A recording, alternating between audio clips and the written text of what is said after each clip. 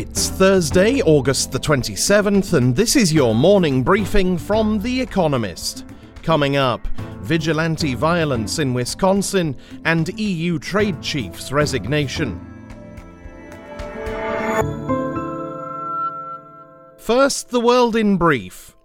A 17-year-old from Illinois, Kyle Rittenhouse, was arrested on a murder warrant after two people were shot and killed during a third night of strife in Kenosha, Wisconsin. Police officers used rubber bullets and tear gas against crowds defying a citywide curfew. Mr. Rittenhouse and other vigilantes brandished assault rifles. The unrest was prompted by the police shooting of Jacob Blake, an unarmed black man, on Sunday. Phil Hogan, the European Union's trade chief, resigned over his attendance at a golf dinner in his native Ireland that violated the country's coronavirus restrictions. His departure means Ireland will have to nominate a new commissioner.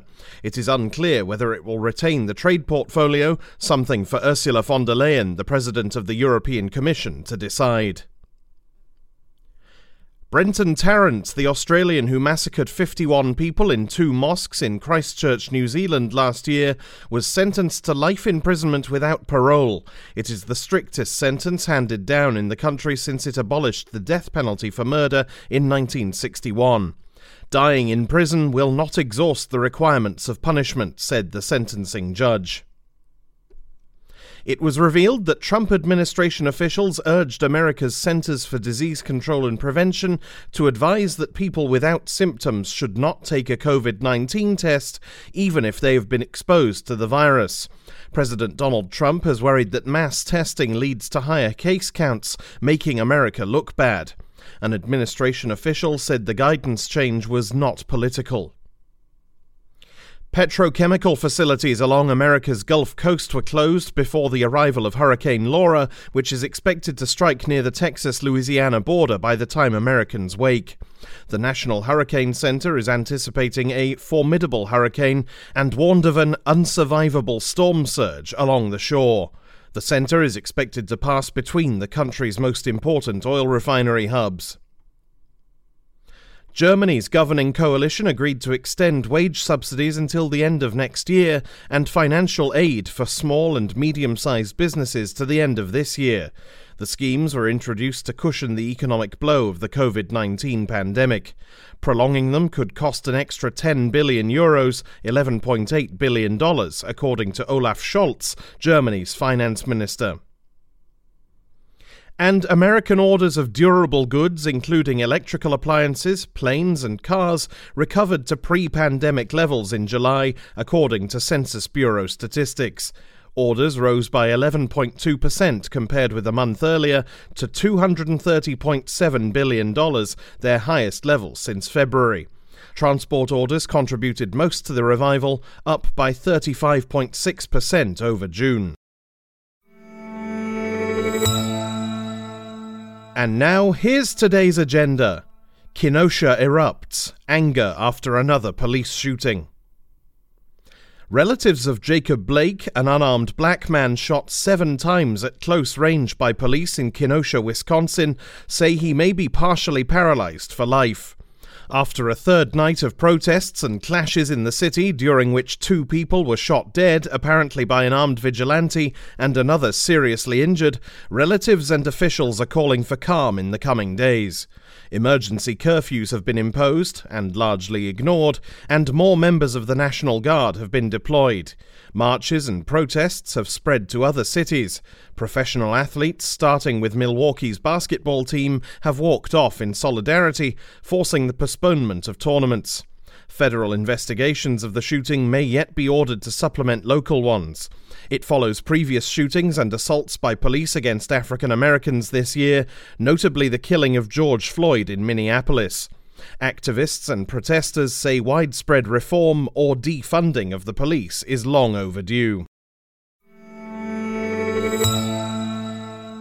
Eyes on the Fed, a virtual Jackson Hole meeting.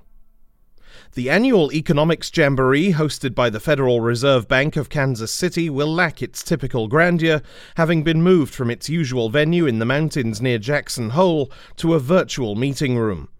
Still, it may feature some drama.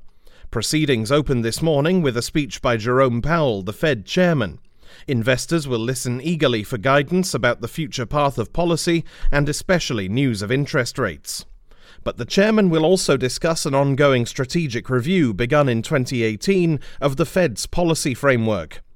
During the long, slow recovery from the global financial crisis, critics questioned whether the central bank's 2% inflation target was still fit for purpose. A radical overhaul would send shockwaves through the economic community, but changes announced today are likely to be modest, specifying that inflation should be 2% on average rather than at most, for instance. Central bankers are nothing if not cautious. Have money, will travel, the Taliban and sanctions. For men often seen as unworldly zealots, Taliban leaders get remarkably upset about being on sanctions lists. But then some have done very nicely out of drug smuggling and corruption. Others have amassed surprisingly big property portfolios. So being unable to transact abroad or travel cramps their style. Their envoys duly ensured that sanctions review was mentioned in the troop withdrawal deal signed on February 29th with America. The White House said it would consider this by today, as long as the militants had sat down for peace talks with the Afghan government in Kabul. Those talks, however, have dawdled for months, and there has been no public announcement as yet on sanctions. Still, America has been quick to accede to other Taliban demands. Troops have pulled out and bases closed. Analysts believe that when talks do finally begin, the Taliban's financial isolation will probably end, marking another step on their entry into the international fold. Trouble at sea, the race returns. The Oruç race is expected to return to port today. The drilling ship, which Turkey sent into the disputed waters of the eastern Mediterranean earlier this month, has set off a confrontation with Greece and other EU countries. Turkey used the mission to assert control over what it claims as its own economic zone, challenge a maritime agreement between Greece and Egypt, and stake a claim to the rumoured energy riches under the seabed. Greece responded on Wednesday with its own show of force, launching military exercises with France, Cyprus and Italy in waters surrounding Cyprus and Crete. Turkey's President Recep Tayyip Erdogan might refrain from further sabre-rattling in the Mediterranean for now. His attention has momentarily shifted to the Black Sea, where he recently announced a huge discovery of 320 billion cubic meters of gas. But tensions with Greece will not go away on their own. The two countries will have to start talking.